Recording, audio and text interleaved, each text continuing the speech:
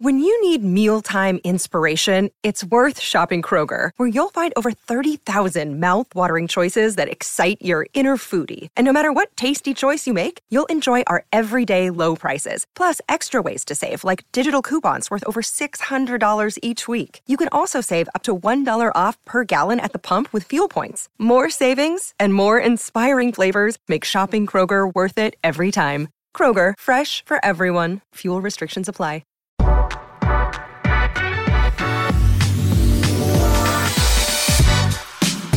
Today's episode of the Nick Bob Podcast is brought to you by Pella Windows and Doors. You know, the idea of putting in some new windows or a new door, it's really exciting, but it also can be a little intimidating because sometimes you don't even know where to begin. But let me help you out. First of all, you got to go with Pella. And with going with Pella, there are a couple of directions you can go to get things cracking. You can schedule a free in-home consultation. That's right, free. You get a Pella expert out to sit down with you, look at your home. They're going to be able to put a Scott Frost-esque game plan together for you that fits your budget, your home, your wants, and your needs. That's one option. Or option number two, you can head out to the showroom. The showroom is really cool. Sometimes it helps to actually see the window, see the door, open it, close it to get a better feel for exactly what you are putting into your home. The showroom is a great place to start as well. Just know any direction you go, Pella can 100% provide window and door solutions to any home. Check them out online, PellaOmaha.com. That's PellaOmaha.com. And the Nick Bob Podcast is brought to you by my friends at Runza. You know, in basketball, it's all about killer combos, pick and roll, give and go, Fred Hoiberg, and versatile shooters, or I should say Adrian Martinez and Wandale Robinson. Combos make life better, man. And Runza makes it all better, including the classic combo, chili and cinnamon rolls. It's that time of year, baby. The best sweet and spicy combo to hit the Midwest since Scott Frost and Matt Davison. Here's what you do. Alley-oop that cinnamon roll from your left hand to your right hand, dunk it in the homemade chili, and there's nowhere that does it like Runza. So get there today, get your chili and cinnamon roll game right, and tell them your friend Nick Ba sent you. All right, it is game week. Nebraska, Ohio State coming up this Saturday, and I decided I wanted to get Ruud on the pod, and we just wanted to have an enormous, massive, thorough, big season preview. I wrote down 10 different topics I wanted to discuss with Bo, everything from the quarterbacks to special teams to close games and closing them out to the defense, everything. We cover it all. So I think you're really going to enjoy this. It's a good way to get kind of set for Nebraska season getting kicked off. But before we get into that, I feel like it's been so long since Nebraska football has played a football game. It feels like it's been, a decade ago. And I feel like we need almost like a Netflix sort of recap. You know how on Netflix you get the recaps for what's happened so far in the show or in the season, and it helps refresh you. So I put together a little Netflix Nebraska recap for you. Here you go. Previously on Nebraska football. Nebraska beat South Alabama 35-21. Not a great season opener. This game was actually close late, and South Alabama actually finished with more first downs and more total yards than Nebraska, but Nebraska's defense forced 5 turnovers, which was huge. Martinez didn't look right from the jump, but Nebraska won. Nebraska then traveled to Boulder, where a Sea of Red took over the field, but Nebraska came up short and lost to Colorado 34-31 in overtime. Nebraska was up 17-0 at half and totally dominating the Buffaloes.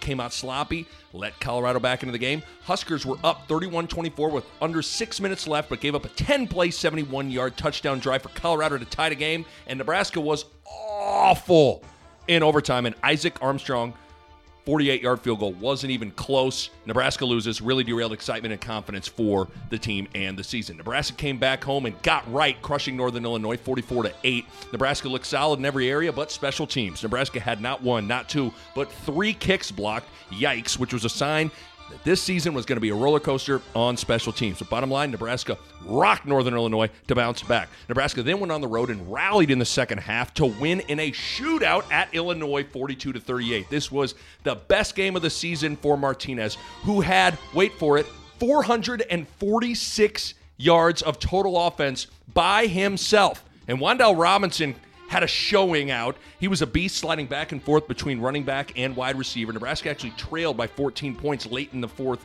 quarter and really rallied to win the game on a 1-yard touchdown run from Wandale Robinson with 8 minutes left. The next week, ESPN College Game Day came to Lincoln for Nebraska and Ohio State. It was a beautiful scene throughout the day, but it quickly turned into a nightmare when the game started. Nebraska wasn't ready for this spot, got absolutely crushed by an uber-talented Ohio State team 48-7. Nebraska's first 4 possessions were interception, punt, interception, interception.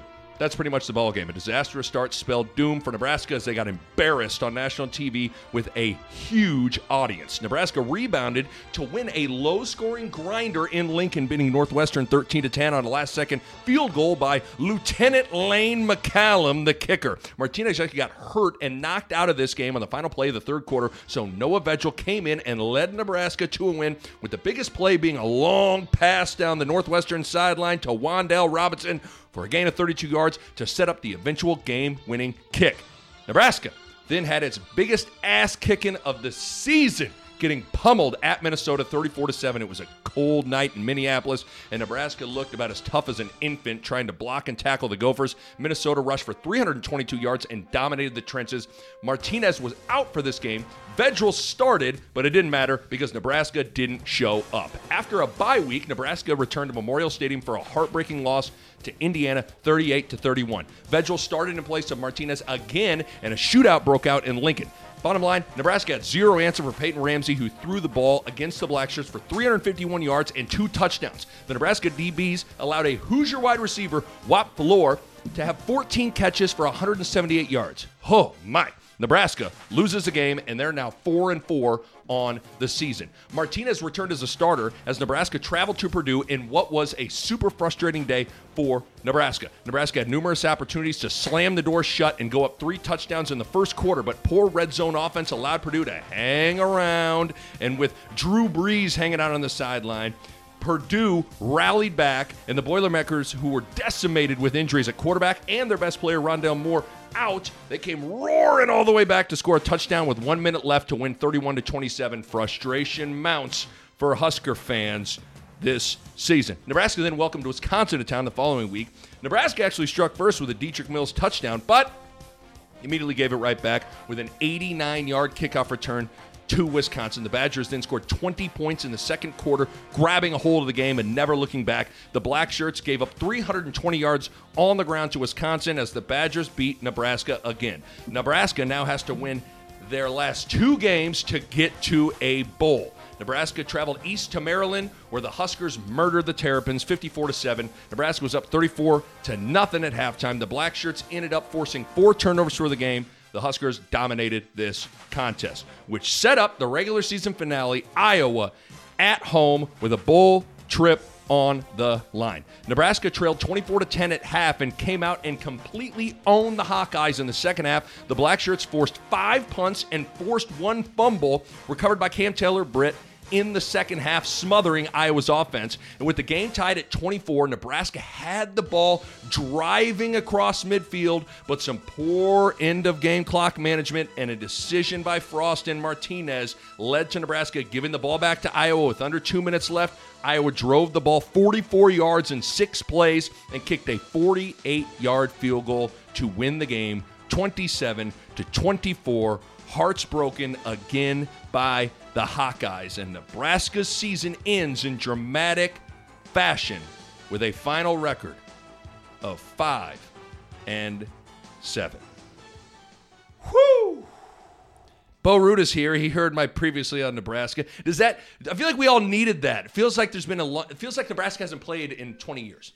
Yeah, that was a good recap of last year to kind of get the juices flowing for a season preview. I mean, it feels, doesn't it? It feels like that Iowa game was 5 years ago. Well, like I said, the pandemic has made life go so slow. Oh God! In a lot of ways, that it seems it's like since we've seen Nebraska football. Usually, you get your spring ball, you get your bowl games, your spring ball, you get your summer, fall camp. Like you get to see more from. Right. Like we've really been denied, and we've had 2 months of waiting this actual season before we get to see somebody play. So it's just been like dragging out, not letting us see Nebraska football. So you and I went to dinner on Saturday, and we were kind of talking about what we wanted to do for our pod this week. And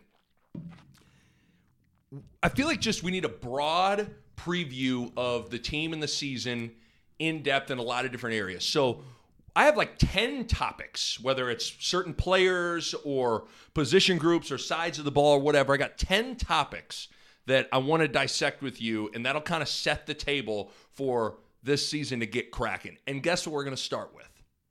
What happened today? We're recording this on a Monday at about 4 o'clock. You feel like you're still talking fast? Because I do kind of feel like I need to slow down. Let me have a drink of my LaCroix. What's the thing? I can't. It's not Ace Ventura when they go, and I'm spent. What's that? Is that Austin Powers? Is that? What? I don't remember. That is something where it's and I'm spent. Like he does something fast. That's how I feel like right now things are moving really fast. It must be what those kids on Adderall feel like all the time. That's how it's. What's that? Over there. Well, I feel like we were joking before. I feel like I'm Ace Ventura, where someone asked me, where Ray Finkel's parents say, "What do you know about Ray Finkel?" Soccer style kicker, graduate 75, nickname. Like that's how I feel though right now. But I you came slow out. My mind down. You came out firing, but yeah, it's like you are still firing. Okay. It's probably hard to go from. It's hard to go from 3 minutes of that to your normal cadence. Okay, I'm going to slow down with There my you normal go. cadence. Here we go. Of course, we have to start with the quarterbacks because it was announced today Scott Frost named Martinez the starter. Yes. And where do you even begin? I was one of those guys that throughout the end of the season and then into the offseason, whenever I heard about this quarterback battle, I kind of rolled my eyes a little bit like, that might be like, I don't know how legitimate that is. But as this offseason's wore on and you read between the lines of what coaches are saying and players are saying, this was a real competition. And even when you read the quotes today from Frost, this thing is, I think it's still really close. Frost today on the quarterback situation said, quote, "I don't know how much separation there is. We feel like we have 2 first-string quarterbacks." He goes on to say if McCaffrey had played the past 2 years, he might be getting the first crack this year. Nick, and I couldn't agree with you more. I didn't actually think there was a quarterback competition. Right. I thought that was sort of the, this is to motivate Adrian. This is to show that we're, embracing competition. But I didn't really think that until about a week into fall camp where the reports came out almost unanimous. Players, coaches, media. McCaffrey's playing really well. Right. And Martinez was he's doing okay. Like he's doing what Martinez does, but it's the way McCaffrey has stepped up is the big surprise. I don't think Martinez is playing badly. I think Martinez is just like at his level, and Luke has matched that. Yeah. And what you just said about Frost is basically saying there is no difference right now. It's no difference. Like the veteran gets the win. That's what it is. I mean, it sounds like the only reason, he just said it. It sounds like the only reason Martinez is getting the nod is because he's been here for 2 years. And I think that's the right move. I do too. In my opinion, the right move is you give it to the guy that's had 21 games. He's played Ohio State twice now. Right. That's a hard first game for us as a team. That's a hard first game as a first-time starting quarterback. Yeah, that's brutal. What a first game that is. That is brutal. And, some of this also is, we joked last year. There's always, there's that old saying, like the backup quarterback's always the most popular guy on the team. I gave my analogy last year of the reason phone sex works is because you fill in that unknown void with the best-case scenario. It might be Big Bertha on the other line, smells like, onion rings. But in your mind, you're picturing Pamela Anderson because you're filling that unknown void. Yeah. The reality is we have a small sample size of McCaffrey, and I'm more speaking from the outside looking in, but people are filling in that unknown void with the best case scenario. Yeah. But before we get into kind of some of the nitty-gritty with this competition and both guys, you were involved on a team. You were a captain on a team that had a little bit of I don't want to say quarterback controversy, but there was a little bit of between Sam Keller and Joe Gans. Yeah. What was that like? Because I think that's something that's interesting is even though Martinez was voted captain, it does seem like McCaffrey is very well liked. Like his stature amongst the team feels Joe Gansish. I mean, I was friends with the guys. Everybody was friends with Joe. Yeah. What do you remember about that? And because did everyone feel like it should have been Joe?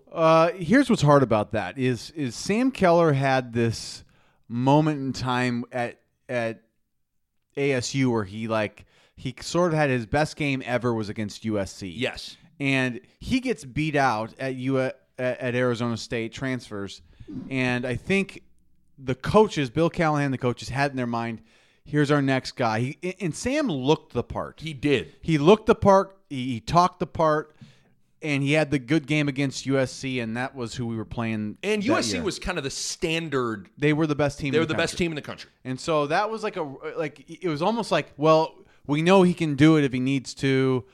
But what happened was Joe Gans pretty much beat him out in the spring. Like Joe outplayed him in spring ball, and everything was set up for Sam Keller to win, to be the guy, and Sam was chosen as the guy. And Joe wasn't happy about it because I think he saw what was going on, and Joe was not. I mean, he was considering. I think. I remember we had to have a talk. Some of the guys had to go in there and be like, dude, we need you. Do not. Yeah. Just your time will come. Just keep doing what you're doing. And it ended up working out for Joe. But did Sam only have 1 year? Sam only had 1 year. Okay. He only had his senior year there. And, it took halfway through the year before he might even got hurt before Joe came in. And when Joe came in, the offense came alive and he started scoring points. But, yeah, I mean here's the hard part: is that was a different situation. Sure, than this, yeah. But I've seen that, and it's hard. It's hard when one guy doesn't feel like they're getting a fair shake at it.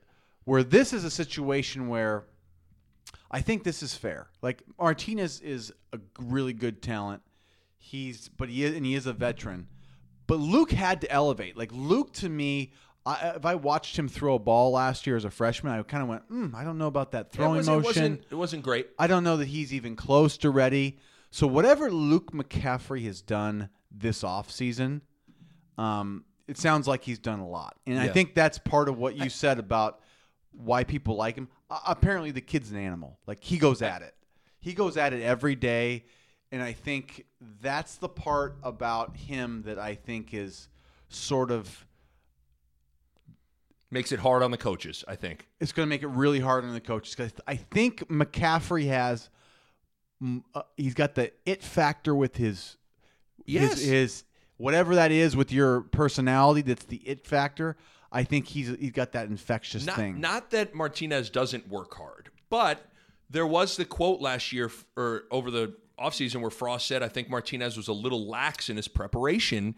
And when you're trying to establish a foundation and a culture, you want to reward the guys that are all about what you want the program to be about Monday through Friday. Yeah. And I'm not saying Martinez isn't like that, but I do feel like it's pretty clear that McCaffrey is like that. McCaffrey might be a guy that's an extreme, right? He's a guy that is going to do everything probably to the extreme level. Yes. Where Adrian, he's a really good kid. And he knows what to say. I think he's a really positive person on this team.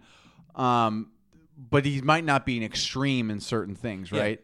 Yeah. The bottom line is Martinez was voted captain, so let's not speak. You know what I mean? Like no. I think the dynamic here is so weird. So is McCaffrey's emergence is real. That's what I didn't believe 2 weeks ago. Right. Or 3 weeks ago, like 2 or weeks 2 ago. months ago, or 3 months. Yeah, 2 didn't months believe ago, 3 it months all. ago, didn't buy and it. Now I believe McCaffrey is this real threat to take that position. The thing that I get nervous about, there's a couple things I get nervous about. And not nervous is not the right word. But we were talking before, like Martinez was voted captain and just named starter. And listen to how we're talking. And listen, you read the columns, you read the stories, you listen to sports talk radio, you talk to your buddies. Even though this dude just got voted captain and the starter, in a weird way, it almost kind of feels like the deck is stacked against Martinez to maintain his spot, because there's this feeling like, this is just the vibe I get, that people want it to be McCaffrey. Well, like I said, Luke's got this it factor, and this is going to actually put pressure on Martinez to perform. Yeah. Because here's the reality. When it is this close, and you can't have you both on the field at the same time. As much as they say play Luke as receiver, he's not going to be good there. He's going to be good at quarterback. And so the only way to keep Luke off the field is Martinez is going to have to play really well. Yeah. And so I think that's a good position for the coaches to be in, is they actually have a guy to go to. Right. And that's real. I mean, the ultimate motivator is I could lose my job and sit on the bench and not get back in there. You know, like that motivation is. And I guess I want to be clear, like what I want to happen is I want Martinez to be really good this year. I want it to be Martinez for multiple reasons, because he is a veteran. He has more experience. And I mean, I think Martinez throws such a pretty ball that I've seen more out of him that I go, okay, if he were to take it up a notch this year, I think it's a really compelling team, like, to follow him. So I just haven't seen enough out of Luke myself to say I want it to be Luke, because I just haven't. I've seen enough out of Adrian. I go, I want it to be him. That's the hard part about all this, and the thing that everyone needs to remind themselves, that 2018 happened. Martinez, like, this isn't, there are numerous Nebraska football players over the course of the last 10, 20 years that we anoint that haven't done a fucking thing. Yeah. Not a thing. Martinez is not one of those guys. Just 14, 15, 16 months ago, this guy was in the top 5, 6 Heisman candidates in the eyes of Vegas. Then that's not a bunch of nonsense. No, that was all real. That's Urban Meyer and Tom Osborne signing off on a guy. So that's the part that we've been kind of befuddled with Martinez, is those people signed off on him after his freshman year, and then it just never got to that next step. And so we've all been waiting for that next step. This is the time for it, right? It's put up or shut up time. Who are you? Who are you, Adrian Martinez? Are you the guy that we all thought you could be after 2018, or are you more like the guy that we saw for the vast majority of last season? But I guess my point, I don't like how people speak about this guy like he's just last year is the only year he has on the record. That's not, 2018 happened. Yeah, and there were circumstances last year. That's what I wanted to get into. Some was on him, because at the end of the day, there was a lot of stuff that he did that he didn't play well. But, and we've been over this, but again, we're revisiting a lot of things. It was a perfect storm. First of all, the hype was sky high, and that's a lot to deal with when you're 18, 19 years old, and some of it maybe went to his head a little bit in a good and a bad way. But when you go over it, he has a new center in Cam Jurgens who has never played that position in his life, and the snaps are going over his head, and he's having to jump to catch every snap. Okay? He loses Stanley Morgan, so he has no deep threat to extend the football field. The running back situation was really, really shaky. Maurice Washington had his personal issues. He ends up leaving. Dedrick Mills didn't really come on till late, so what did they have to do? They had to slide Wan'Dale Robinson in at running back. Well, that takes away your best wide receiver. Yeah. And, oh, by the way, he also gets hurt. He hurts his shoulder. He hurts his knee. All those things are working against him. Yeah. Those to me are just realities. Now, I feel like I can say that and then also say at the same time, he didn't play well. No, and I think they were hesitant on running him that most of that first part of the season. I think if the game got tight in the second half, they started to run him. But they were really, really being careful because of what happened in 2018 where Jebbia transfers. We don't have a backup quarterback really, and we lose a couple games because Adrian's hurt. Right. So there's been a lot that went wrong, and that'll get you into your head as a play caller, I'm sure. And so this is why I'm actually very excited for this year. Is if we got two quarterbacks, the quarterback run game should be more prominent. Yes. And even like being able to bring in McCaffrey solely to do a little bit more of that is a real option now. So you don't have to run Martinez 20 times. You can run him 10 times, but then maybe you give Luke a series or two where there's a couple quarterback run options in there. Where I totally agree. That's the good thing where we're at. It's like where we didn't have that for basically 2 years. It's funny. You and I are like the same brain. Like that's the first thing or the next thing I wrote down. Like that's the one thing I am excited about is like you got to run him. And you got to make the quarterback run game a bigger part of this offense. There can't be this reluctancy on Frost's part to call running plays, but I also think there can't be this reluctancy on Martinez's part to run the ball. And like that's the thing that was so weird. And again, I don't know if it was he was hurt with his shoulder and his knee or whatever, but I thought Martinez ran tough as a freshman. Like he would stick his nose in there a little bit. He'd get some tough yards. There was this hesitancy on his part to want to take off and run. And you know, what's that saying? You never go broke taking a profit. Like it's not the worst thing in the world to just tuck it and go get 5 yards. I mean, you know, as a linebacker, that's demoralizing when you kind of defend everything right and then Chase Daniels scoots for 6 yards. And you're like, shit. Yeah, keeping drives alive, you know, controlling the ball. And for them, it's, you know, this whole offense is based on getting that machine rolling fast where the defense doesn't have time to one, take a break, two, get set, call the plays they want.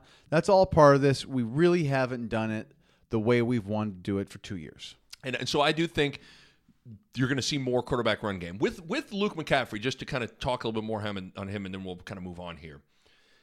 Like what we're talking, there is an intangible energy around him. Like when he comes into the game, something happens. Like the stadium reacts. It feels like the team reacts, and that's a real thing. Yeah. And the thing that I do think. Now, proximity to greatness doesn't always equal greatness, but it doesn't hurt. Like, I'm not just blowing smoke. Like, I grew up around you. Like your family, like the Ruud pedigree helped you and your brother become. You guys were good football players. You know how to play. You were good. You were good offensive players. You then go into college and you're all conference linebackers. I do think that I mean. His family pedigree from his dad to his brothers, like he's a player. His mom's intense. She was a college player, and she's intense. And that whole family, like, there's no doubt in my mind that family's just attitude towards like Luke, I think, said in the paper. He goes, "I worked out with my brother." He goes, "I'm convinced my brother's the hardest working person in America." For like as an athlete, right, and like that's a statement, right? Like that's a real so he's around that. He's probably trying to mimic that, and I'm just telling you, I think he goes back to Nebraska where people work hard and they're going, this guy's working harder than everybody else. Yeah, I mean, and that is the stuff that as a teammate you can't help but go rally for the guy that you see does all the work. You know what I mean? Like you feel good for those guys. Totally. So I think that matters, man. Yeah. And he's just a player. Like he knows how to play. He doesn't seem scared of the moment. No. You know, as a freshman to come in and just like go for it. Yes, I think there's also that intangible quality of like some guys get in there and they look like they're scared to death and their mind's going a million miles per hour. He didn't have that vibe to him. No, and you throw he's willing to I'll play receiver this game. I'll do it. You know, he's the guy who goes, "Oh, I'll do that. I can do that." He wants to do it. He thinks he can. Like those are the guys coaches kind of like sometimes roll their eyes at. Oh, Luke, you know, I was probably guilty of being a guy like this. Oh, Luke thinks he can be receiver today, or Luke wants to do that. Right. Like I remember I used to think I could, kick or I'll throw it or I can understand that feeling. But you feel like you can do it and you want to try, and some players the opposite. Some of it also is supreme confidence in yourself. Like Luke just believes in himself to the point where like, no, I'll kick it. I'll go be the slot wide receiver on this play. Trust me, you want more of those kind of guys than the guys that don't think they can do things. So we'll see what ends up happening. The cautionary tale, I always think about, and I'm not saying this is a complete perfect comparison, but I really believe the lingering quarterback stuff hurt Ohio State in 2014 with J.T. Barrett and Cardell Jones, and they never settled in on the guy, and that was kind of hung over the team, and it just was always a storyline. Well, this week, what is it? How did this practice go? Was it Luke? Luke was better today? Guys, did you hear Luke was better today? Well, no, did you hear last week? No, yesterday Martinez was better. Who's going to start this week? And that stuff, it's a good problem to have, but nevertheless, it could, if not managed right, it could become a problem. Yeah, I mean, so this will be interesting to see how Frost handles this. Frost, here's going to be the kicker: is if Martinez plays really well, it solves everything. Yes. If Martinez struggles, and he struggles early in the season, whether it's the first game, the second game, or the third game, Frost is going to have a really tough decision on how quickly he wants to go to the bullpen. Because if you go to the bullpen and you go with Luke, it makes it way harder than to go back to Martinez. Yeah, so certain you never know till somebody goes through it. Certain guys can go, like Tom Brady in college was like, he got to play. Sometimes he didn't get to play, and Brady's mindset it motivated him more because Drew Henson was the big star, but Brady would come in and like lead comebacks, and they'd go back to Henson. But some guys also, if you bench them, they're done. They're done. They are. I want you to expand on that because I played quarterback, but like high school dynamic is way different than I think college and the pros. Because you get some people go, well, why do we treat quarterback that position way different than we treat a linebacker or a defensive end or a running back? Like if a running back's not getting it done, we spell the backup and it's no big deal. And I disagree with that because it is like the quarterback position's just delicate. Can you expand on that? Like what is it? You're an extension of the coach. I mean, you're controlling the game. I mean, you're making the calls. You're handing the ball off. You're throwing you're in control of the ball all the time. Like you are in control of the game essentially, right? And there's only one of you. You can't be like, well, this guy is really good, so let's move him to the other linebacker, or let's play him some. Like you can play two good receivers at once. You can play, Quarterback it's such an impact in the game. It's everything. The nature of the position just lends itself to being different. So it'll be interesting, Bo, because I don't think there's any question. You look at. I think if Martinez is motivated, which he should be, and he returns to form, like there's a chance homeboy doesn't lose his job. But what's hard is the way the schedule sets up. It sets up for Nebraska to not get off to a great start from a win-loss standpoint. And let's be honest, the nature of the position of the quarterback is sometimes you get too much credit when you win, and sometimes you get too much of the blame when you lose. But if Nebraska loses against Ohio State, and let's say they lose to Wisconsin, which, I mean, Nebraska's going to be underdogs in both those games. They're obviously a 3-4 touchdown underdog against Ohio State. You're 0-2? Now, I mean, unless Martinez was lighting the world on fire and everybody goes, well, no, you can't make a change there. Like, it sets up for the temptation to make a change to be prevalent. But let's go back because we've been doing our Husker Classics and we were watching that 94 Orange Bowl. And what were the reasons that Tommy and Brooke both came out? Like what the things that happen that make quarterbacks get yanked are not winning and losing the game. I really don't think that at all. I think it's when you make the quarterback sins. Like when you throw a bad pick off a bad decision. Right. When you don't take care of the ball, when you don't manage the clock. When you don't manage the clock. Like those three things are essentially like those will get you out of the game. Right. But like, it's like I don't think that like if things don't go as well in the win-loss column is as much of a deal as like how tough you're playing, not making those quarterback quote-unquote sins or what's going to get you out. Yeah, I agree. If you don't protect the ball, don't make bad decisions. I agree. But it's going to be interesting. This is going to be something. The leash, if there's a leash, it is short. That's how it feels to me. That's how it feels to me, Frost too. comments felt like it's a coin flip right now. Well, I'm going to tell you right now, so think about how last year's Ohio State game started. Interception, punt, interception, interception. If that happens on Saturday, Luke's coming in the next drive. Yeah. He is. Yeah. I mean, he just is. Anything before we move on? No, that's good. I mean, are we good? Yep. Gonna be interesting to see. Oh man. Okay. The next topic, I want to talk about Dedrick Mills and kind of the running backs because Nebraska needs a guy there. Like you need a real player there. And the thing about Mills was he came on at the end of the year. Like against Wisconsin. Here's his stat line: 17 carries, 188 yards, 1 touchdown. Like that was it. That was the game of the season for him.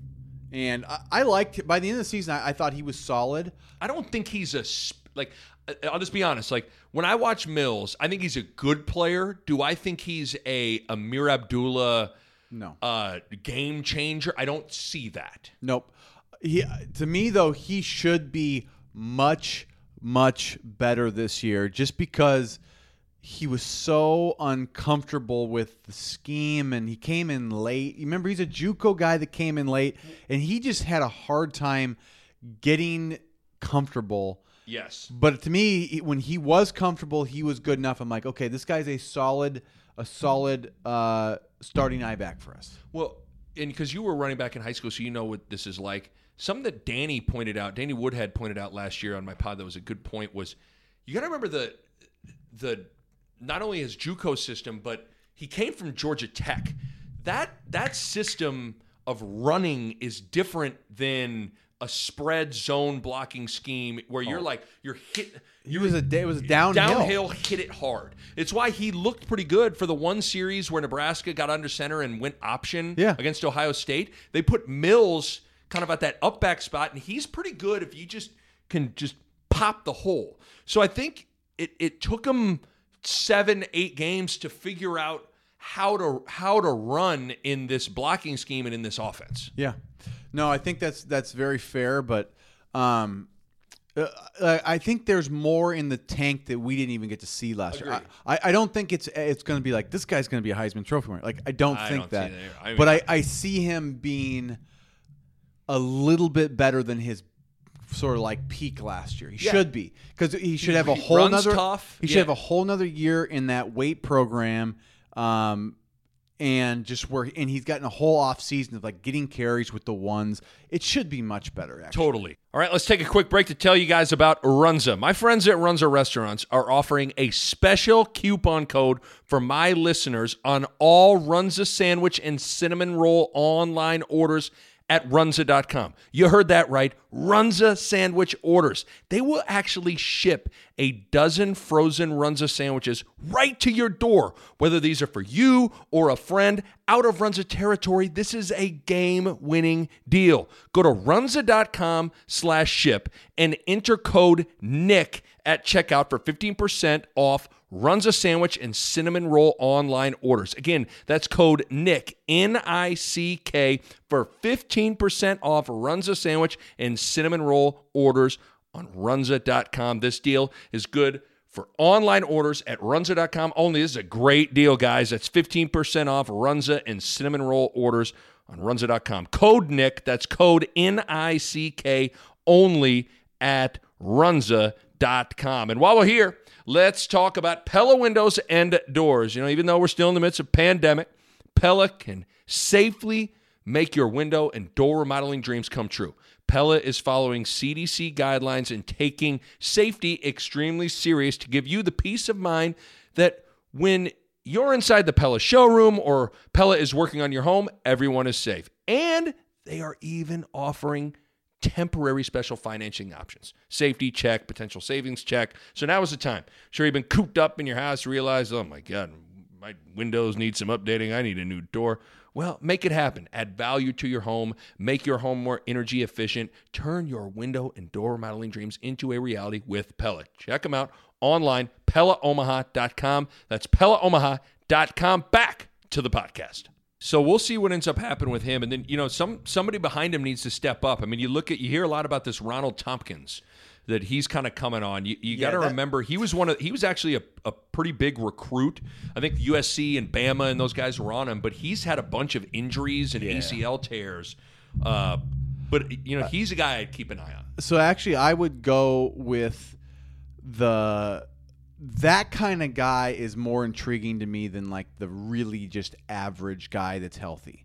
Because that guy is like when I think of like Frank Gore or Willis McGahee, guys that have had like bad injuries but are really talented. Like I'm hoping this guy is like because he was on that real talent level and has 2 knee injuries, and then the big guys go off, and we'll take him and take a flyer.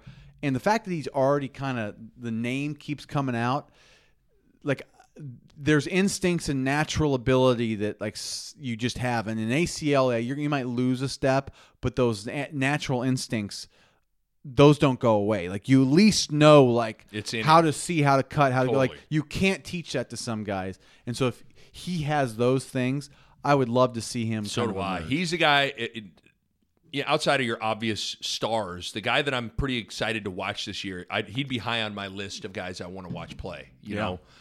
Then you have a guy like Ramir Johnson, played a little bit against Maryland last year. Good speed. Again, another guy that another year in the weight program should improve. I think the running back room is fine. I don't think you got a star in there. No. But you know what? I think between all those guys, you're gonna have you could have enough production if everything else is operating at its optimum. Here's the truth, though. Last year's running back situation was dire. I mean, it was truly dire. Like, I mean, Wyatt Mazur came in and helped out, but like Wyatt Mazur should not be taking half of the carries on a season, which he took a lot of those carries. I mean, that's where our talent level was. I mean, it was just like glaring. It was glaring. This is Nebraska, right? This is like running back right? That's the part that was tough. So this year should be better. It's not where we need it yet, but should definitely be a big improvement from last year. Okay. Next topic is the best player on the team, Wan'Dale Robinson. Are we going wide receivers, or we're just talking Wan'Dale? I want to talk Wan'Dale for a second, then we'll get into the wide receivers. Okay. Because he's the best player on the team. Like, I think everybody needs to say that out loud. Like, he is the best player on the team. Yeah. And I guess real quick, are you totally opposed to if that running back situation gets, like, if you're not getting anything out, like, how opposed are you to sliding him back there a few times? I'm not opposed to getting him the ball a lot. I just about touches for him. He's a small guy, and he kind of runs tough, but that just to me makes me feel like we got to have him for the whole year. Yeah, that's the first thing I wrote down is he's got to stay healthy. Yeah. He's got to stay healthy. And the second thing I wrote down was touches. Like and some of the stuff's stupid that you predetermine, like you got to get him 14 corner threes in 2 games. You know, you don't have to I mean, touches. You got to get Danny Green a corner 3. But what touches, like how many touches does he need to get?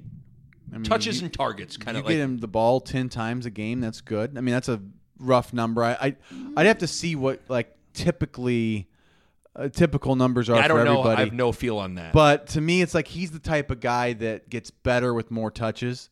So yeah, I mean, you give him 3 to 5 carries plus 7 times you just give him the ball on passes or screens or whatever. That was the thing that the only thing I liked about him at running back was it just got him the ball. Yeah. Like you get him the ball. So I think whether it's obviously you're trying to get him in the quick passing game, but I think there's going to be a lot of jet sweeps, incorporating him into some options and different stuff. Like, it's a big-time player. Like, this is a first-team all Big Ten caliber player, and if Nebraska's going to have a good year, you know who probably needs to be first-team all-conference? Wan'Dale Robinson. Yeah, it's basically we need Mills to be good enough that Wan'Dale doesn't have to play there, and then one of these other receivers has to be able to be good enough that Wan'Dale isn't so focused on, right? Because you want touches, but if you're the other team, then you go, if nobody else is good enough, you can truly like load up on him and focus on him, and then it becomes then it's one guy that then we're struggling to get him the ball and forcing it to him when it's covered, like that's what we also don't want. And so let's get into that next topic, wide receivers. I mean, keep in mind, J.D. Spielman is in Fort Worth, Texas, playing for TCU right now. it is bizarre to try and get a feel for what exactly is happening with Omar Manning right now. That's just in. APB breakout. Where is Omar Manning? Where in the world is Omar Manning? I mean, but what's crazy is it sounds like he's practicing. Like I don't know what's happening with him right now. I know nothing, but I did see. I think Sean Callahan reported he was. But even Callan's like, apparently he was at practice this week. So if he's there, that's a great. Like, I just didn't know if he's even there. My biggest fear was he wasn't even there. The fact that he's there is good, and so maybe some guys.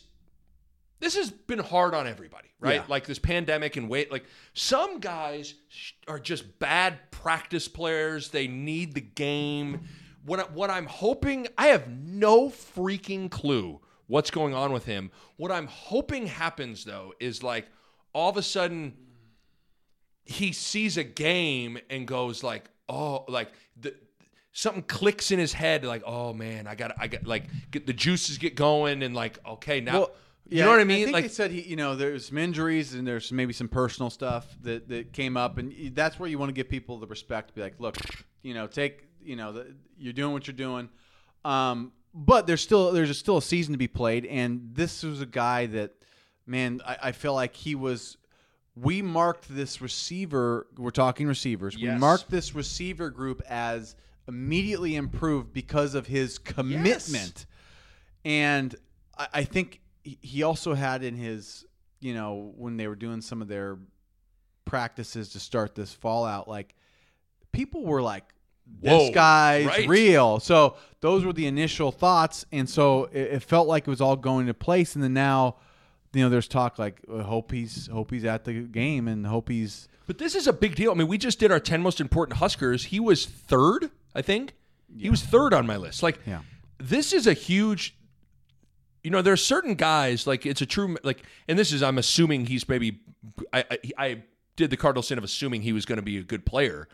But his status and what you're going to get out of him being shaky makes me less confident in Nebraska as a whole because. Well, so you said he was number 3. Yes. Who are 2 and 1? Martinez and Wandale. And who's directly affected by him more than anybody? Martinez. Yeah, I mean, Martinez and Wandale are both. Yeah. The 2 most important players are being impacted by what you had as the third. That guy makes them better. Yes. As soon as we have that guy doing what I think he's capable of, those 2 are better. But now it's like you kind of are going back to like, we better assume we don't have him. What are we with it? So like when we're talking receivers, are we even? I have no idea. We should talk almost as if like let's not even plan on. Well, I'll say, I mean, based on how the coaches have spoken about him, I don't anticipate that guy. Like when we check the box score at the end of the game on Saturday, I don't anticipate seeing Manning 1 catch 9. I don't anticipate seeing his name, but no. I have no clue. No, because he's the type of guy. If he's out there, he's starting for you. So like I almost think he's like he must not be ready. Like he must not be there where he can be on the field. But this is I mean because now you have no deep threat and. Let's be honest, outside of Wandale Robinson, you have no proven pass catchers on this team. Cade Warner's the only guy that you can say you can count on to run the routes, do the job. You can count he on did that Cade. last year. You can count on Cade, and I don't mean this by any disrespect, but Cade's not going to go on the road at Ohio State and make. I don't anticipate seeing Cade Warner making a big play.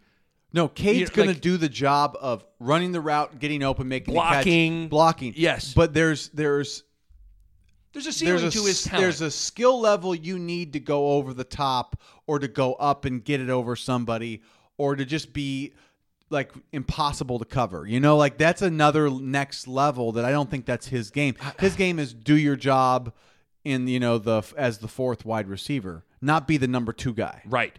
So. This is scary because for this offense to work, you need a bunch of different receivers able to ball out. So now you got a combination of, I wrote down Alante Brown, Marcus Fleming, Xavier Betts, Cade Warner. There's the Levi Fallick kid that I've heard a little bit about as a transfer from South Dakota. That guy might actually, I've heard some good things about him. Yeah, that guy's a veteran that I think will he's played a lot of football. He's Yes. caught a lot of balls. Like those So- are the type of guys that are probably going to end up playing. This Alante Brown, he is a talent. He's got speed. He's the next guy that you're like everybody's talking about. He's a real threat. So we need him to play. The problem with Alante Brown, and this is not a knock on him. It is what it is. It's him and Wandale are the same size. They're not big guys. Right. We don't have a big guy that's really like go downtown.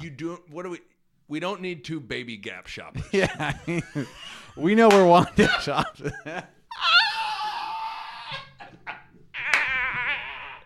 What we don't need is Alante Brown and Wandale Robinson walking out of the baby when Gap. they're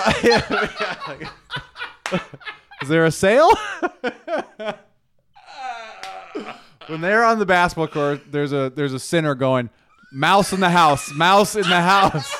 That's code. That's code in the basketball floor. Oh, For I'm gonna post this short guy. mismatch. Let's post this dude up right They're now. good. They're clearly our two best players at receiver. Right, but it's you already have you already have a guy like that. It's really they're playing that duck R position. Yeah. And like Alante is going to have to play the X or the Y or whatever. Like they're going to both have to just do more than they probably should. They should both be like a slot guy. But basically the guys that we the young Xavier Betts, like he's going to be. I have a feeling he's going to be like freshmanitis. Like just it's a lot. There's a lot to take in, a lot of information. Right, you're just terrified to submit. I'm going to line up right. Yeah, that guy's a down the future guy. The kid from Miami's really fast. I think he'll be in the same boat. Like it's just there's a lot of routes. There's a lot of intricacies that these guys that don't have a year under their belts. It gets tough. Who is the guy that is going to run a 9 route? And Those are our two guys that aren't ready yet. Other than that, it's got to be scary. Omar. Like this scares and me. That's the part that's tough. Is like I don't know who it is. So the big X factor though is the tight ends, because I get the sense when you listen to the coaches that they feel pretty good about their tight end spot. I had your brother Barrett on the pod a week ago, and I asked him to name a couple of the most improved players, and one of the guys he named was Austin Allen. That's the guy that's surprising right now. And Austin Allen's come on, and then Travis Vokalek is a Rutgers transfer. He's 6'6", 250. In his sophomore year at Rutgers, he had 16 catches, 184 yards, and 2 touchdowns. And you hear good things about him from various people around the program. So I do think there's a chance that to supplement. Now, I don't think you're going to necessarily send Austin Allen on a 9 route, but the bottom line, it's another threat within the offense that has been kind of lacking. Maybe the tight ends become more of a, and you got a guy like Chris Hickman too, who came on the field a little bit last year. I think when you talk about, okay, we talked. Omar Manning's supposed to be the guy to make Wandale and Adrian better. Well, like, okay, if he's not out there, then who else can help? Like the tight ends can make Adrian Martinez a better player. No like question. being able to throw to those guys. I mean, Jack Stoll, it almost feels like has gone from a 2-year starter first string to now he's almost the third guy. Yeah, that's what I was just going to. Actually, it's funny. I just Googled. I was like, is Jack Stoll still on the team? Yeah, he's still. I mean, you don't hear anything about him. Because I think Vokalek was very impressive in his like scout team year. And then this Austin Allen guy, he's 6'8". I mean, that's the stuff that like where Stoll's like a 6'3" guy. Tough. Stoll's 6'4", 260. Yeah, so Stoll's a good guy to come in and block and do his thing, but Sure. And he made some good plays, but I think those three are probably what's going to happen is if we don't got receivers, there's going to be more double tight sets. It's going to be more, use them at an H-back, and that's probably what they're going to have to do, but that's not necessarily, I don't think, what they really would love to do. Hey, real quick before we move on, if there's one thing about, I feel like I have a decent grasp for football. If there's one thing I don't really grasp is personnel groupings and how that impacts the defense.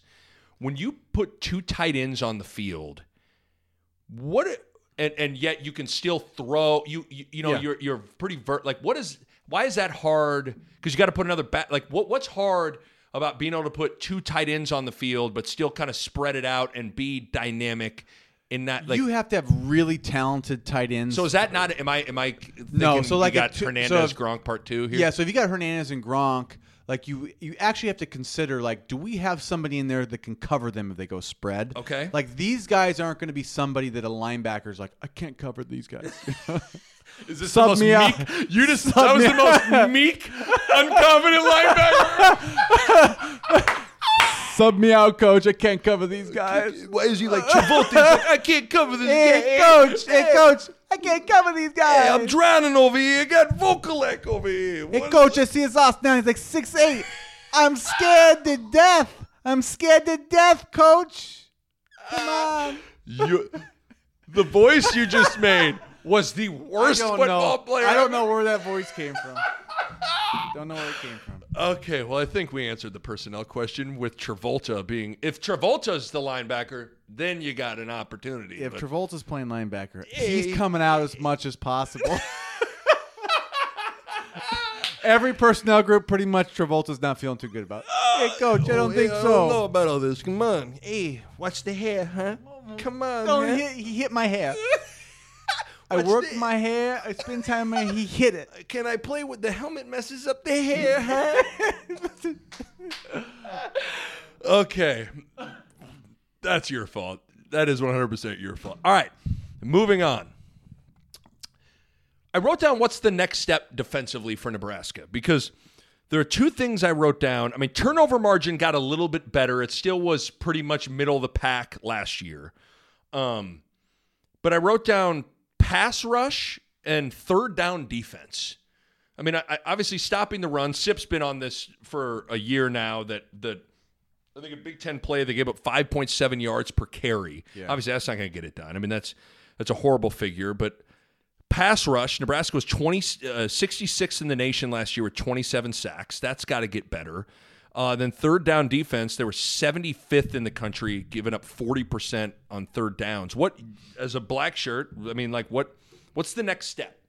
Pass rush. I mean, we our pass rush has been historically bad. Right. I mean, it's not just the numbers. To me, it's like when you look at it, like we don't have an edge guy. Yeah, you know, don't need to look at. I don't even need to look at those stat numbers to go. Yeah, they're never making these quarterbacks uncomfortable. We just didn't. We don't have an edge guy.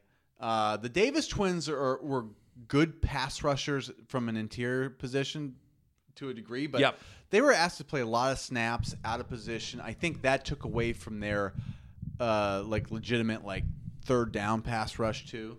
But we just really don't. And I think so. That makes third down defense harder. And I also think that if there's a third area, it's, you know, you say pass rush, you know, third downs. I also think like closing out games, like late game defense, sort of like, and that's where I think it begins and ends with the defensive line and pass rush. Right.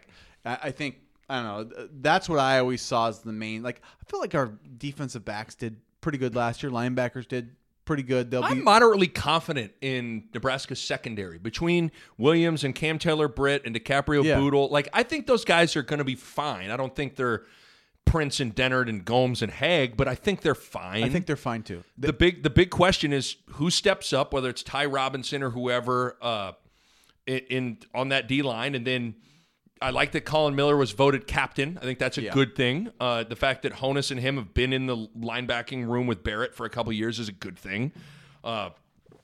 You need JoJo Doman taking another step. You know, you need Caleb Tanner. You need those linebackers to. So one of the interesting things though is this Nick Henrich, who is Burke. slated to be one of the backup inside guys and really get some time there.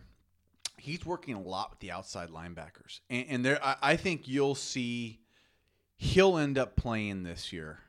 I think he's a guy that will emerge to be like we're better with him on the field somewhere. Right, get your best 11 on the field and kind of because his body always looked more like an outside backer to me than an inside backer. He's like a tall inside linebacker. I bet he's like closer to Wyatt. Like he's like a 6'3", but he's not like a true pass rusher. He looks like he's build. like your build to me. He kind of is, but that's where you're kind of a tweener when you are on the outside. Like you can get it done in college, right? But you're not a pro out. Like to be a pro pass rusher, you got to have long. You got to be bigger, and you got to have long. Travolta's probably not. Travolta's like, I think I better come out not pass rushing.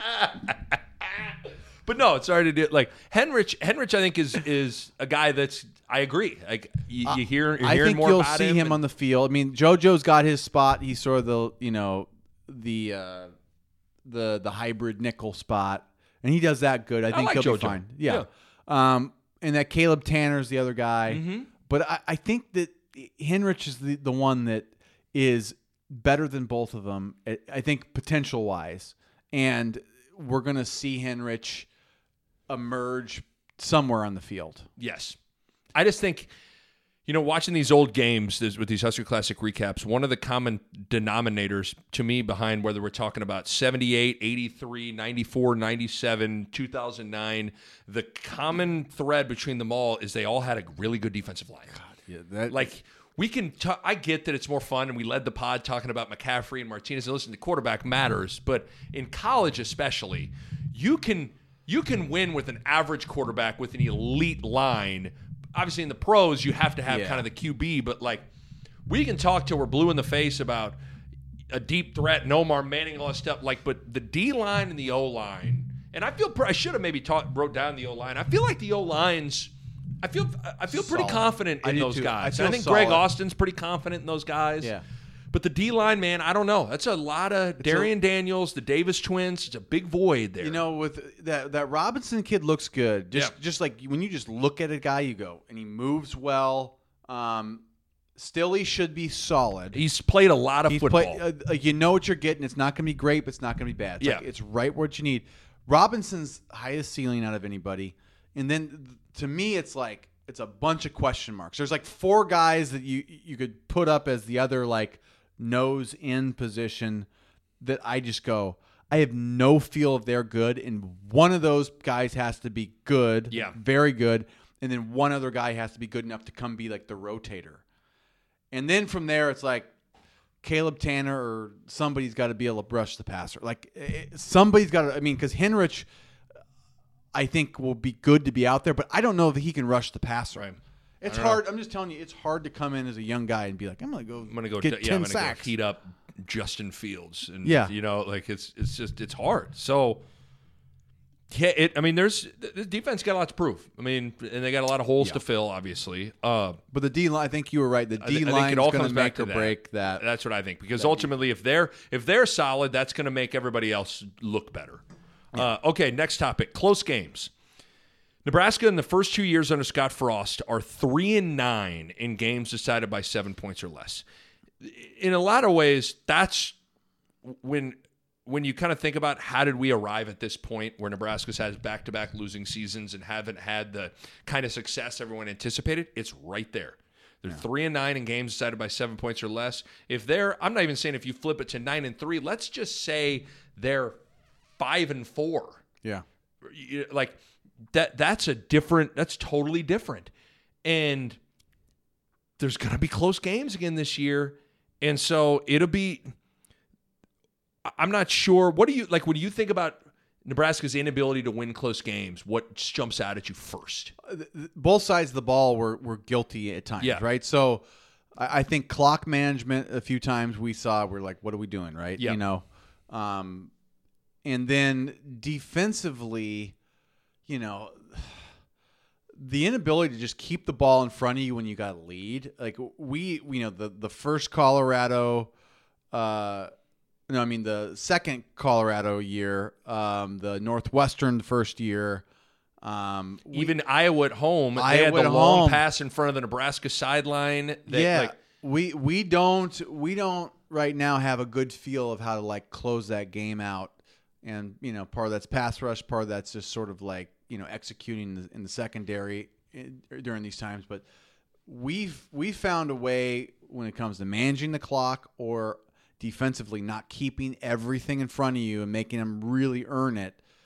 Those two things, we got to get better at. Yeah, I think, and I don't know if this is true necessarily for the defense, but I know as a quarterback, there are certain moments in a game where you have to figure out what can't happen. Yeah. That almost has to be the first thing that you go, okay, this can't happen. I can't get beat deep. I can't whatever. Like Can't take a sack can't take here. a sack here. I Yeah, can't. if we're in whatever. field goal range, we Right. can't take a sack here.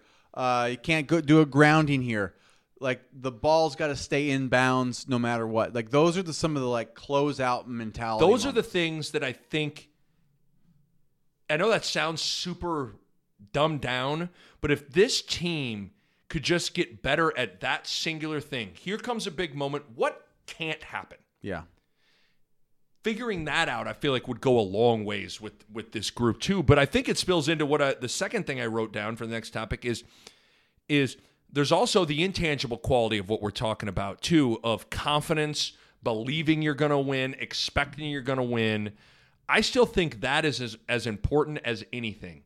And I don't feel like I'm speaking out of turn because he said as much on my podcast. I'm sure you have numerous conversations with your brother. I do too. The thing that Barrett has been consistently saying is we keep on going, we just got to get these dudes to believe. Yeah. We got to get these dudes to believe. I ended the podcast with him basically asking him, what's the key to having a good season? And he said, these guys just need to see their preparation and what we're telling them translate onto the field for confidence and for that belief and that buy-in to really explode. Yeah. Because there is a little bit of that, oh my God, here we go again, when one bad thing happens late in the game. Like, I don't think there's any confidence that they're going to be able to win these close games. And the only way to flip that, Bo, is to win some close games. Yeah. They need to. So I think that's a huge part of this thing because, yeah, I mean, I don't know. Sometimes the difference between winning, a good season and a bad season is not as big as you think it would be. Some of it is just kind of, I'm pointing at my head here. It's your mind and your confidence and your. And Yeah. what I mean, you how many times has this Frost team just been blown out? Right. really? It's funny. I wrote that. I looked Not at that many. at Michigan, Yep. Minnesota, and Ohio State. That's really it. In terms of getting like blasted. Yeah, that's the part that I think is what I've been frustrated with 2 years is like we're not getting just blown out. It's like we're stubbing our toe a lot. Yes. Well, and the other thing that would help with this, and I wrote down this stat and I wanted to get it in, that would also help last year especially, is some of these games could have been closed out by converting in the red zone. Mm-hmm.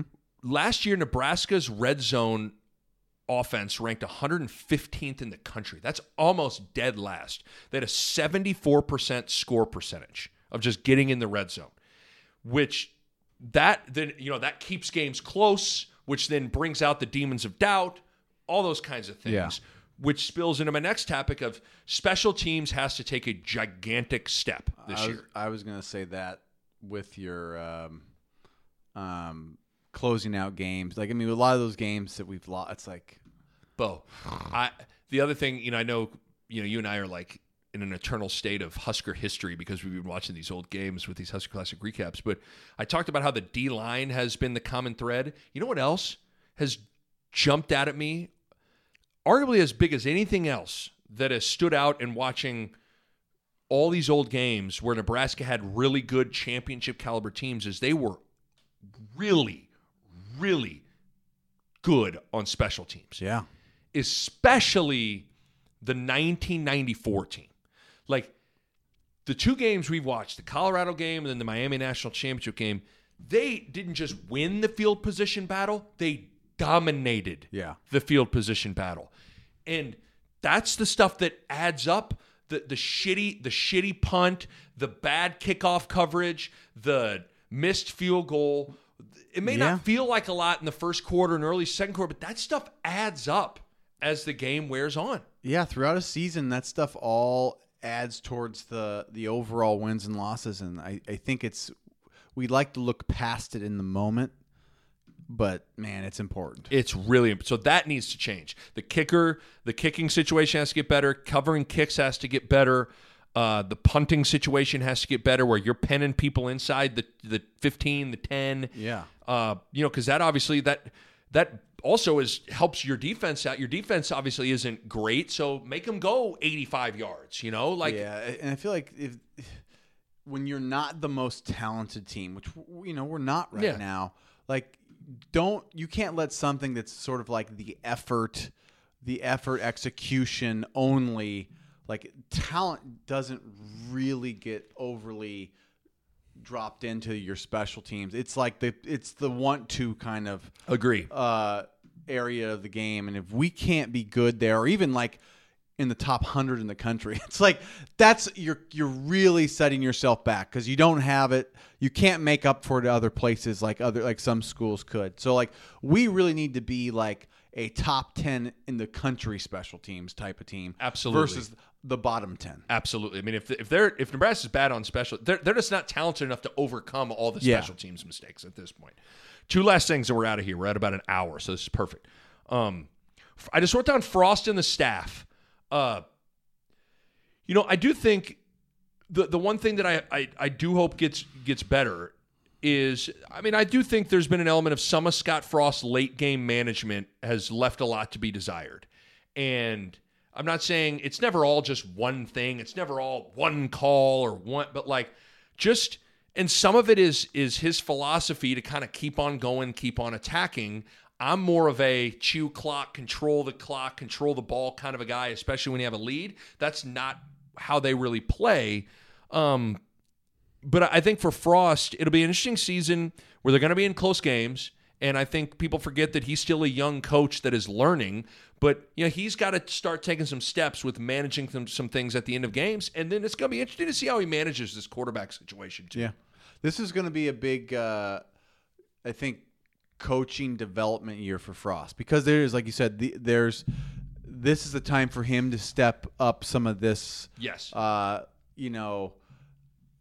The management side of being a head coach that is so important that, like I said, this is so great why we've been doing these Husker Classics. Like you see T.O. getting his first win in 78, but it was a different T.O. than it was in 84, 94, like it was a more young, like Frost is coming out of his young era. Yes. And can he transition and take those sort of like, take the lumps that he's had and turn those into like wisdom for the future? The thing that I think there's a chance Matt Lubick can really help Scott. Organization, understanding. I think they see offense similarly. I think he can probably delegate a little bit more of. I mean, the first 2 years you're just trying to install and get things done the right way. Now I know they had, the whole Troy Walters, everybody came over, but still, like. Maybe that extra period in practice, instead of being down with the receivers, he can be more of a CEO and oversee it all. So I do think Lubick's going to help him. I think there's going to be an impact there. Especially like Frost is a guy that I think he's got a real knack for calling plays. Yeah. Like they said, he has a knack for calling plays. He's a knack for communicating the right thing to the team when they need it. Like he has gifts for those things. But like some people have other gifts. Like maybe Lubick he's just really good at being organized and be like, the guy that's always watching the clock. Like those are things that can complement somebody else who has totally. Like you got to complement each other's skill sets and each other's weaknesses. That's totally agree. Last thing, we're out of here. How do we define success this season? Like what? Do you want me to give you? I wrote down, let's see, 1, 2, 3, 4, 5 things. Let me hear it. The first thing I wrote down was just look like a team that is heading in the right direction. My analogy always, when I was on the radio, when I was trying to be Colin Cowherd, was, when you have something shipped to your house, you can track your package. Yeah. Ooh, it's in Joplin, Missouri. Ooh, it's in Omaha. Ooh, it's not like... it's not there yet, but it makes you feel better that it's getting closer. Yeah. Right? Yep.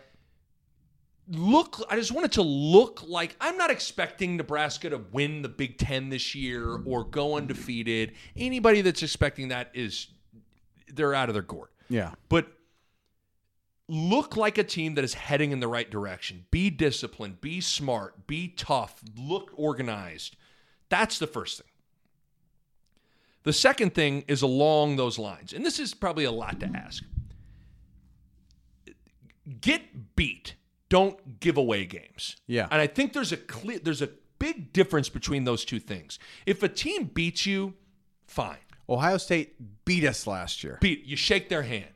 But Purdue, you gave away that game. Colorado, you gave away that game. Indiana, you gave away. Minnesota beat us. No more giving away games that you had in your hands. I wrote down Colorado both years, gave away the game. Yep. Troy, I think you gave away that game. Yep. At Northwestern in Frost's first year, gave away that game. Indiana at home, I think you could make a case. I think you did. Gave away. Yeah. At Purdue, you gave that game away. I mean, that's 6 games, and now things look a little different if you don't just hand them the game. Yeah. Then the last 3 are don't get embarrassed, and that's actually been, even though that's they haven't. That's a reasonable request. Just don't get it. That's a reasonable request. You didn't say don't lose. You said don't get embarrassed. Yeah. I mean, that's and what's interesting is you would think things haven't gone well, that they're getting pounded. They're really like we mentioned it, but I wrote it down. In 2018 at Michigan, got their tails kicked in. And then last year, Ohio State here beat them pretty good, and then at Minnesota. But other than that, it ain't like they're getting just rocked, but that's good. Keep that going. Then the last 2 are finish above 500 and beat one of Wisconsin or Iowa. I'm not saying beat both. Got to beat one of those 2 teams. I like that, though. I like that you chose 2 of our 2 best rivals. Those you got at some point you got to start beating those teams. Yeah. I'm not going to be crazy and be like, you got to beat both all. those teams this year, but you need to stop every year it's getting swept by both those teams, Yeah. You need to beat it. At some point you got to beat one of those teams. Yeah, I think is that fair? So I'm not saying go undefeated. I mean, I'm saying look like a team's heading in the right direction. Get beat, don't give away games, don't get embarrassed. Beat one of Wisconsin or Iowa, finish above 500. If all those things happen and Nebraska goes 5-4, I think that's a pretty good summation. I mean, because you're asking for reasonable things, and they're all very much, I think, doable. Those are doable. Those are not like reaching for the stars, and they're also not. It's not too low where it's just like, show up, give it. Put your 11 best. guys on the field. That's all I want to see. Show us you're trying. No, that's not good enough. You gotta. We need results too. Am I setting the bar too low? No, because if we don't give away games, I'm convinced we're going to win a good chunk this year. Yeah. This team's MO has been we've been good enough to be in games and we can't pull these games out. Right. Or we're up and we piddle it away. If half of your games have gone that way. I mean, we've had 24 games in Scott Frost's career, and you're saying 9 of them were lost by a couple points or less? Think about that. I mean, that's close to half of our games. Yes. And so history tells us that of this 8-game regular season with the 9th game in December 19th, half these games are going to be close. Yeah. They're going to be tight towards the end of it. So again, that's what I'm looking for. But this team is not when we look at the Big Ten West. Right. There's no reason at this point to not think, why can't we win the Big Ten West? What's weird is you do look around the Big Ten, and outside of Ohio State, and I'd say Penn State too. Yes. There isn't any team on paper that is just you're terrified of. Wisconsin's starting quarterback is just had surgery. They lose Jonathan Taylor. Yeah, and they lose Jonathan Taylor, and then Iowa is sort of in a weird moment in time for Northwestern them. was horrendous last year. Now, Fitzy usually kind of gets them going a little bit. Purdue should be better. Purdue gets Rondale Moore back. They should be better. But Minnesota's got their good receiver back. But still, I just don't think, when I think of Minnesota, even with this good receiver, I don't think, oh, man, we're out of their league. I mean, to me, it's you look at the Big Ten West, and it's the team that really steps up and plays well this year should win between one of those 4 teams. Yeah, I don't think you and I are unreasonable or unrealistic with we don't look at Nebraska and see a great team. But I don't also look across the rest of the Big Ten, and like I said, outside of Ohio State and Penn State, see a bunch of great teams. No, so I think it's fair when you're talking about our expectations. My expectation is not for us to win the Big Ten, right? That, or success, right? What's success? That it doesn't have to be winning the Big Ten, but it's you got to be competitive in that race. That's there you go. probably Yeah, that'd be wanna see. right. Well, to me, if you do all those things that I laid out, you're probably going to be right there. yeah. You're probably going to be right there. All right, there we go. Is that a crash course of getting people ready for this year? It is, and I like that somehow John Travolta became our defensive starter. And I cannot wait to listen back to this podcast because I've never heard a less confident, meek, I don't know where that came from. hypothetical fake football player in my life. That guy was horrible. That guy didn't want to take on those tight ends. He wanted no Our part. tight He ends was- intimidated that guy. He was terrified of Jack Stoll. I mean, Jack just terrified. He's a matchup nightmare for that guy, though. Total matchup nightmare. All right, my friend. Well, hey, you know what's fun is on Sunday because we like to sleep on it. We'll sleep on it. We're back, baby. Recap pods, okay? The original recap. recap pods, okay? So make sure you get some sleep on Saturday night, pal, okay? I'm excited. All right, my thanks to Pella. If you're thinking about a new window or a new door, now is the time. Check them out online on the web at PellaOmaha.com. That's PellaOmaha.com. And my thanks to my good friends at Runza. Best fries on the planet, great burgers, cheese Runza, delicious. The food is simply fantastic. Runza makes it all better. A Huda Media Production.